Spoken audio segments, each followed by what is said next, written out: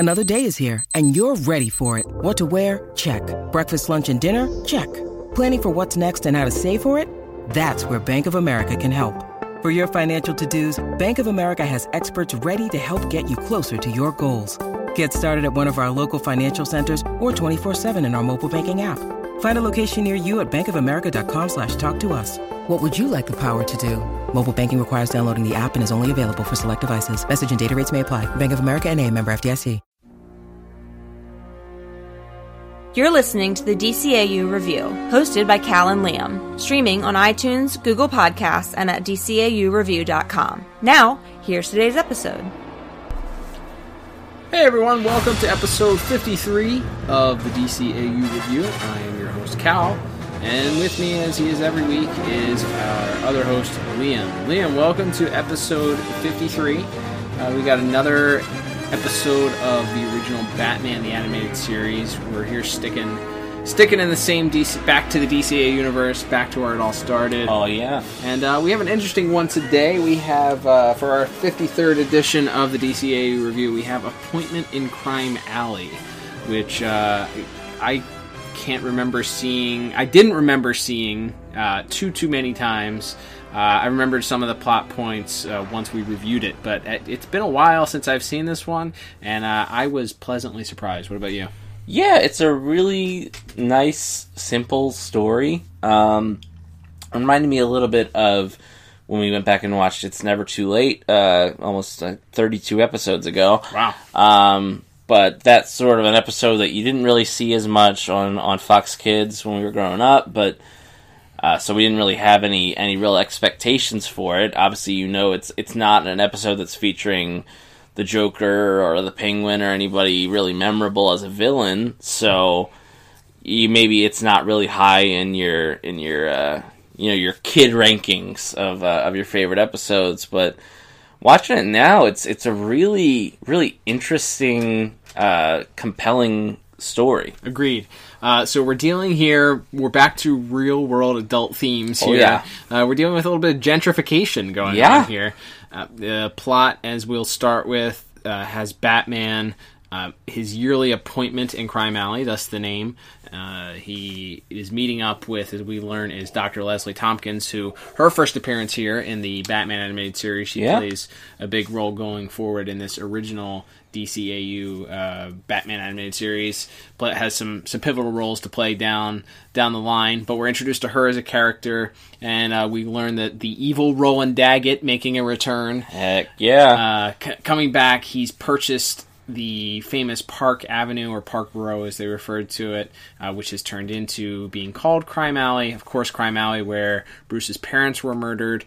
They don't right off the bat tell you, of course, we know, being Batman fans, most Batman fans would know that that's where his parents are killed, but we learn through the episode, they don't tell you right off the bat what this appointment is that Batman's keeping. We really don't see it till the very end of the episode, which is a very poignant moment, but he's there to meet Leslie Tompkins as they go and memorialize Bruce's parents every single year. In the meanwhile, Batman is a race against time, although he's not quite aware of the time constraints until the very, very end. But Roland Daggett has this subplot where he's decided that he's going to be easier for him to sort of subvert the process of purchasing the place, the land, and fighting to develop it with the people that are currently living there and protesting, and just level the whole block and make it look like an accident, and therefore he can move these people out, these people who he later so eloquently says don't live like him or value or have values like him. They don't value human life like we do, I believe is the quote, which... Man.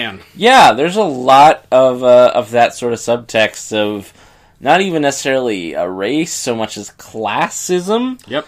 And it's again, this was made in 1992 to 93, and it's pretty dang relevant to our modern times here. Ahead of the curve, they were. Yes, so talking about corporations coming in and developing low income areas and sort of chasing the lower income residents out of the neighborhood. That's a real topic, but to me, it's one that maybe unlike some of the episodes that we didn't like, where they tackled those topics, it's handled with a lot of care. And now, unfortunately, there's not a resolution. No, it's not like at the end Bruce Wayne buys the contract and says he's going to turn into, very nice low-income housing or something, or anything. So we don't get like a big resolution other than that Daggett is sort of foiled for the time being, and he sort of, they sort of a live to fight another day moment at the end there. And there's something there to that, I guess, that basic idea of like Batman can't punch his way into fixing this problem. Mm-hmm. Because, this rich slimeball who's pretty much untouchable because of his lawyers, because of the influence he has in the city. He can't arrest the guy at the end. He arrests his two lackeys, but it's a little bit of hopelessness, but with the sort of the tiny silver lining of, well, as long as there are good people like Leslie's still there to fight the good fight, that maybe it's not totally hopeless yet. Yeah, it does kind of leave you with not quite satisfying ending. It's satisfying, like you said, because Daggett's plan is foiled, but he still is purchasing the land. He's still trying to develop it, so that there's still going to be some sort of... He's still probably going to end up winning, which is, again, has a little bit of a real world feel to it, and the guys with the money are going to be the ones that ultimately win in this case. But I really, really appreciated this episode. The way it was paced was really done really well. I feel that that not having a main villain, so Batman himself isn't really in too much peril throughout this, but there is some nice interactions. He has a fight with a couple of thugs that are trying to threaten a woman to get her to move out of this building that they want to blow up. Nice of the villains to at least try and vacate the building in the initial stages, at least. Yeah. But there's a nice fight scene there, and then there's a sort of a high stakes scene where Batman has to stop a runaway trolley. It's sort of a some days you just can't get rid of a bomb type situation for Batman. He's trying to meet Leslie Tompkins. Then he realizes Leslie's missing. He's trying to figure out what's going on with her, but he has this other stuff that he has to deal with at the same time. But I think it's paced really well. It's done really interestingly.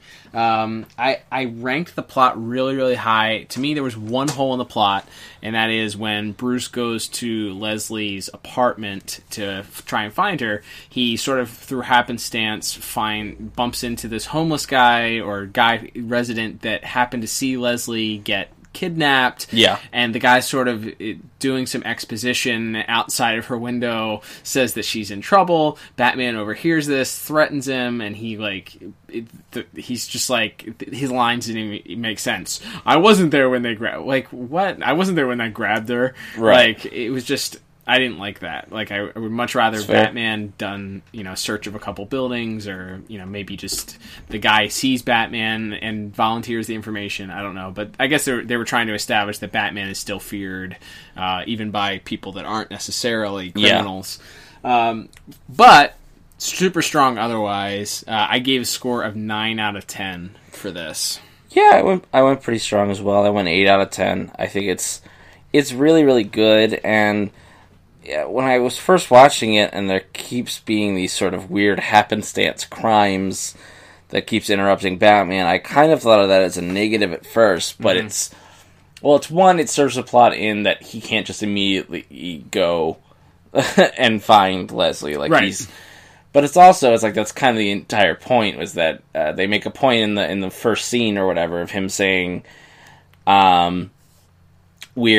Alfred says, like, oh, you don't want to be late, and Bruce says, I'm never late, and that's kind of the whole point, is right. Because he's a little bit late, Leslie goes to look for him, and Leslie gets captured because of that. So the whole point is, that's sort of the entire plot, is that he's late, and then he's trying to get back there, and he's trying to get back, but these crises keep springing up around him. And the irony is that you find out in the very last scene, he's going to lay these 2 roses to memorialize his parents, which is cool because we see it. He continues that tradition all the way up through Batman Beyond. In the Shriek episode, we see him going to Crime Alley to continue that tradition. But the whole point is he's memorializing his parents, but he memorializes them every night when he puts on the cowl because he's there to to avenge their death, to fight crime. So his whole point of being Batman and doing what he does is to memorialize the death of his parents, to honor his parents and what he does. So he's really doing and fulfilling that by putting others in front of him anyway. So, you have this hero type thing where he puts, he's putting their needs ahead of him. So, I thought that was poetic in doing that. So, high scores on both of us for definitely. For plot. All right, Liam, let's move on to animation, shall we? Give me your initial thoughts on this episode. So there's not... like we said, there's these it's intercut with these few different action beats of him stopping the trolley. He has to deal with a hostage situation. But overall, there's not like a ton of action. There's one scene at the beginning where he sort of goes up to defend this mother and her child from these thugs that are trying to get her to leave the building. But there's not a lot of like traditional superhero action in this episode. It's a lot of him just looking for Leslie and there's a lot of him driving the Batmobile. This is maybe the most Batmobile heavy episode. True. That we've reviewed to date here. But I like. Did you think that was to its detriment? No, not necessarily, because the story is so personal and so small in that way. It kind of works to its advantage. You still get enough. He still punches the bad guys and swings around and drives the Batmobile, but it's definitely a lot of him looking for Leslie. I do really like the scene where, for the most part, where he goes to her apartment and looks through the memories folder and there's a lot of shadow, so Batman looks pretty cool, and like the lights are out in almost every building he goes to, so it's a lot of the just the highlight colors on his cape are kind of visual, and his eyes, and a lot of shadows over his face. So Batman looks cool, and it's sort of that episode again. This sort of this dark Avenger sort of slinking through this rundown neighborhood. It's a pretty interesting visual backdrop, I think, for the whole episode. Yeah, I would agree. I think that you mentioned that opening scene, or that initial action scene, I guess, where Batman versus the thugs that are trying to evict this mother and her daughter, and the light goes out, and you sort of just see backlighting for the guys. It's all white eyes and teeth, and a lot. Like you said, Batman looks cool. But even driving the Batmobile, I thought Batman. This may be the first episode where I felt like he's been on model for the entire episode. He looked really, really cool. Bruce Wayne did not have nipples. I did learn that in this episode, as the opening scene is Bruce working out and looking quite buff while watching Roland Daggett speak on television. But Bruce looks cool. The two main thugs have a unique look about them, but still fit into the DCAU, I think. And the Batmobile. The Batmobile, like you said, really is a star here. Does a lot of great animation, a lot of cool things we learn about the Batmobile. Apparently it doesn't have a brake system. That's what we found out. Batman doesn't believe in the brakes. He believes in 2 speeds, fast and faster. And especially through highly populated neighborhoods, apparently. Yes. Several times he almost hits somebody, or has to brake suddenly, or use the grappling hook to turn. Yeah. But I think the Batmobile looks cool. I think that whole scene where the Batmobile has to stop the runaway trolley is awesome. And even some of the, like I said, even the action scene. So I went ahead and gave this a 10 out of 10. Wow. For visuals. What about you? Yeah, I was 8 out of 10. I thought it was really, really good. There's nothing that really stands out to me as far as what I would have done better, but it's, like we always say, we try to go with our first instincts on score. Sure. I did really enjoy it for the most part. The ending of the episode is Batman and Leslie sort of just talking, and Batman puts the roses down and sort of drops to his knees, and Leslie is sort of there comforting him. I thought that was a pretty perfect way, and then it sort of fades into photo that they had shown earlier of Leslie comforting young Bruce at the scene of the Wayne murders, and it's really, really effective, and it's done really. They really didn't, well. Unlike we've talked about certain episodes or certain movies we reviewed, maybe are a little too exposition heavy. Sure. This episode found a way to do all you needed to do to explain who Leslie Tompkins is, what her relationship is to Bruce, the fact that she knows that he's Batman, all of that in a very short amount of time. And it didn't feel like crammed or forced. It felt very natural, and a lot of it was all visual because it's Bruce looking through this memory book of cutout clippings. It gave you backstory on who Leslie Tompkins was, like you said. It gave you why she's the leader of this neighborhood and the movement to sort of revitalize and save and preserve the neighborhood and not to allow the gentrification to happen. And that's all detailed in that memory book, and all done silently. It's really interesting. Yeah, and then when they do speak to each other at the end, it feels very natural, and it feels like people that have known each other for years and years. So, but yeah, the visual component of that, especially, I thought of that ending of him putting the roses down and them sort of embracing, and then the pan into the picture that we had seen earlier. I thought that was really, really well done. Yeah, it's got a lot of great visuals, and I mean, clearly we've already ranked the top two things here pretty high. So it's very, very solid, and I think that maybe it was because I was pleasantly surprised, but you don't even have a super cartoonish, outlandish Batman rogue in this. No, Roland Daggett is the villain, but it's really Batman driving the Batmobile most of the time. Yeah. And it's great to see, and a testament to the series and how they were able to make that visually stand out. All right, Liam, let's move on to our music next. Another one I was surprised by. Yeah, the music in this is excellent, I thought. They developed their own sort of theme for this sole episode. Yeah, there's, for the more sort of sorrowful moments, or the quieter moments, there's a very soft theme that plays, and for some of the more the action beats, especially when he's stopping the trolley in the Batmobile or fighting the thug, it sort of ramps up, and it felt like this soundtrack, even though there's not, again, we've talked about this in the past, the traditional, like, oh my gosh, this theme, not necessarily like The Last Laugh or something, but where it's so super recognizable, but the music, it pulls back when it needs to, and it swells when it needs to. It adds where it needs to add, but it's not there so much that it's overbearing, which is really all you can ask from a soundtrack. Again, especially if you're not doing you don't necessarily have a traditional villain theme to play or anything like that. So I gave music 9 out of 10. I think it's really, really solid and really adds a lot to the emotion. The scene we mentioned earlier is Batman's looking through the scrapbook of newspaper clippings and everything, and it's just really added to that, the sort of the sorrow and the sadness of both Batman personally and sort of this Park Row crime alley area as a whole. Yeah, I couldn't agree with you more. I didn't think there was anything more that this episode could do as far as music was concerned, so I gave it a 10 out of 10. There you go. The theme is like you said, it's not one that you will remember right off the top of your head, like The Forgotten or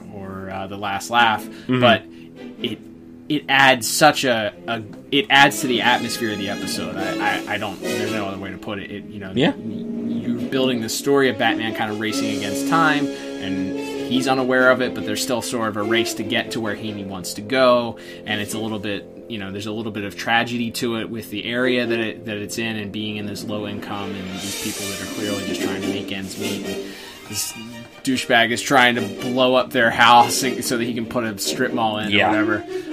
So I loved it, and I think the music in that very last scene also, it adds perfect atmosphere to it. Atmosphere, I think, is the word that I would use for this. Definitely. For this episode.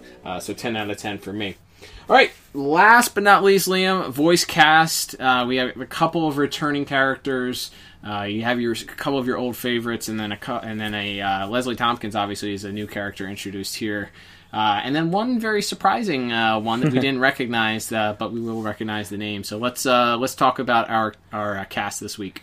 Yeah, it was. It's as far as the main cast, it's just Batman and Alfred. So just Kevin Conroy and Ephraim Zimbalist Jr. And Kevin Conroy is fantastic in this episode. Oh, he's tremendous. He's probably, again, this week is doing more dialogue than almost anybody else. So, and having to go through, again, the different emotions, the sorrow of what happened, the sort of more traditional Batman dialogue when he's interrogating the thugs, and then sort of, again, that ending with Leslie. He is, speaking as now he's kind of reverted back into the kid who lost his parents in that alley. Just tremendous job by Kevin Conroy. Not breaking news, we know, we always say that, but yeah, he's really especially good. In this episode, he is fantastic. As far as our guest cast goes, we have the returning Ed Asner as legend, the living legend, as Roland Daggett. Of course, not his most famous DCAU role. Nope.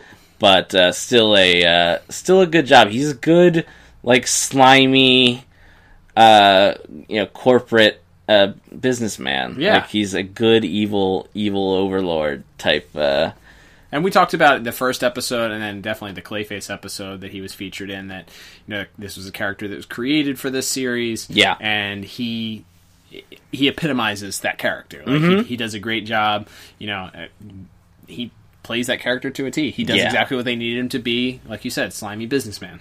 Yeah, and as at the end of the episode, sort of, he gets to just disavow any knowledge of this plot to blow up all these buildings, and tells the cops to just take these thugs away, and sort of gets in his limo and drives away. As Batman sort of stands there, shaking his fist, and it's real. Again, there's that slime of the untouchable rich guy is real. It's real. It's almost frustrating as a viewer because you just want to see Batman break his legs, right? And he can't. Yep. So that's really well done, especially thanks to Mr. Asner's performance there. As far as the rest of the cast, we have Diana Muldaur. I'm not exactly sure how you pronounce her last name, but as Dr. Leslie Tompkins.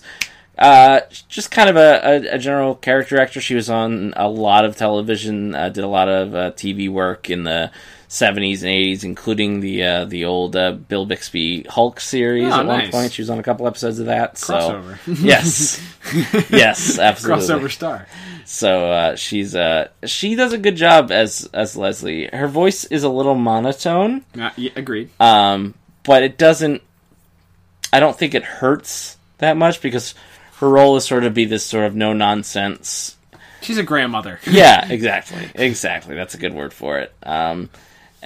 And she fulfills that role well. And again, the interactions with her and Kevin Conroy at the end. Speaking of, it's weird if you've ever. I know you haven't dipped your toe into the Gotham fandom yet. I watched like 3 episodes of it once. It's very weird, the contrast between that portrayal of Leslie Tompkins and this portrayal of Leslie Tompkins. The Leslie Tompkins of Gotham is sort of like a vixen, if you will, or she's an attractive lady, and she is portrayed that way. And here, she's a grandmother. Yeah, it's a very odd, stark contrast. Yeah, but anyway, she's fine. Yeah, it's memorable because she plays. There's several episodes down the road where she plays an important part, as we mentioned. Yeah. So her voice, is sort of iconic in that way, and that she plays a. You remember that voice from when you were growing up. Absolutely. As far as we're rounding out the cast, we have David Lander as Nitro, the sort of bombs expert who's just playing. He single-handedly brought the score down for me. I did not like this guy's. He's not great. I get it. He's playing a henchman, but he's playing like henchman number 5. That is. He's like, all right, do a henchman voice. Yes, it's real. Trying to play like the sleazy. Bombs specialist. But he's also got like a fake Brooklyn accent on top of it. It's bad. He's not very good. And then rounding out the cast here, we wanted to mention this one, of course. playing Crocker, the other sort of thug of Roland Daggett's employ, was played by one Jeffrey Tambor. Go figure. I'm Oscar.com. Yes, George Sr. / Oscar Bluth on the legendary Arrested Development series. We love him for that character. Yes. We're not going to go into his personal... Not liking his acting does not equal endorsement of personal things that he's done. Also, maybe even more famous for his role in Muppets in Space. Hashtag please load weapon. Woo! And if you got that joke, that's a reference. That's a deep cut. That's a very deep cut. That please is a load reference weapon. right there. Muppets in Space. That's right. That's a classic from our childhood. Absolutely. Yes, Jeffrey Tambor. Go figure. Anyway, yeah. So I thought, like I said, if it wasn't for Mr. Nitro, I would have had a perfect score for voice acting. I thought it was very strong. We talked about Kevin Conroy's performance. Everybody else plays their roles and does a really great job. I went ahead and gave it a 9 out of 10. Yeah, and I'm right around there. I gave it an 8 out of 10. It's really good. I would agree that Nitro is bad, and it's rare that we have one that we will just straight up say is bad. Yeah, as far as voice performances, and that speaks to the strengths and the incredible ability that Andrea Romano had as a voice caster, as a voice director, of not only finding people to play these roles, but also generally of being direct getting these types of performances out of them for the most part. So a very rare, maybe she bats 997 instead of a perfect 1,000, but that's all right. You can only work with the clay that you have, Exactly. Yeah, I'll put this one. But based on her track record, I would put the blame more on the individual actor than on the anyone giving him direction or whoever cast him. So, all right, well, perfect. I think that will bring us to our final scores. Totaling mine up, Liam, I end up with a score of 38 out of 40, which is good enough to put it definitely in top 10, if not in top 5 highest scores, which is hilarious because we always say it's funny that these episodes of the Batman the Animated Series so far, this one, It's Never Too Late, the ones that seem to not necessarily star the classic Batman rogues end up with a higher score. What about you? Yeah, I'm right in that same ballpark. I went with 33 out of 40. Okay. It's very, very good, and I guess we can, as we're wrapping up here, can talk about rewatchability, because in some ways, as far as importance to the overall Batman series, it's not super important. So if you only want to watch the big landmark episodes, you can probably skip this one. Yep. But if you're looking for just a story, if you just want a good Batman story that really focuses on who Batman is, why he is the way he is, and the people who helped sort of shape his worldview, I think this is one of the better episodes for that type of story. I concur. I would also say if you just want to watch essentially what a Batman comic would be if you animated it, a comic that didn't revolve around one of his classic rogues, this reminded me of It's a Comic Book Come to Life. This is a very comic booky story. Batman's in a rush to get someplace, diverted a couple different times. The subplot is there, and then at the end, you kind of get the reveal as to what he was on his way to do. Yeah, this definitely feels like it could be out of the Denny O'Neil, Neil Adams era, for sure. A 70s, early 80s Batman tale. It's excellent. I would concur with you. It's not a must watch if you're just watching the tentpoles, but if you're watching through, don't skip it. Don't be turned off by the title. Don't be turned off by the fact that there's not a major villain in it. Those seem to be the ones actually that we're recommending. Just like It's Never Too Late. Be interested once we get down to some of the Paging the Crime Doctor. Oh yeah, some of those other ones. I Am the Night. I Am the Night. Those I remember not necessarily liking as a child. Yeah. So maybe we don't get the nostalgia feels from them, but being able to appreciate them as adults, which is why, of course, we're doing this podcast. Yeah. And this podcast, as we talked about before, absolutely, we don't have to sell this show to you. If you're listening to this, you like this show, but right. That's why we love the show. All right, Liam, that will start wrapping us up. Thank you, everyone, for listening today. Don't forget, give us a subscription wherever you listen to podcasts, whether it's Google Podcasts, whether it's iTunes. I'm sure there are some other ones out there that are carrying our podcast because we're on the Google. So thank you for listening. If you're on iTunes and you listen to us there, we would love a 5-star review. As we always say, it could be a little bit of a hassle, but it helps us a lot. It helps us get some more ears on the product, which we would love to do.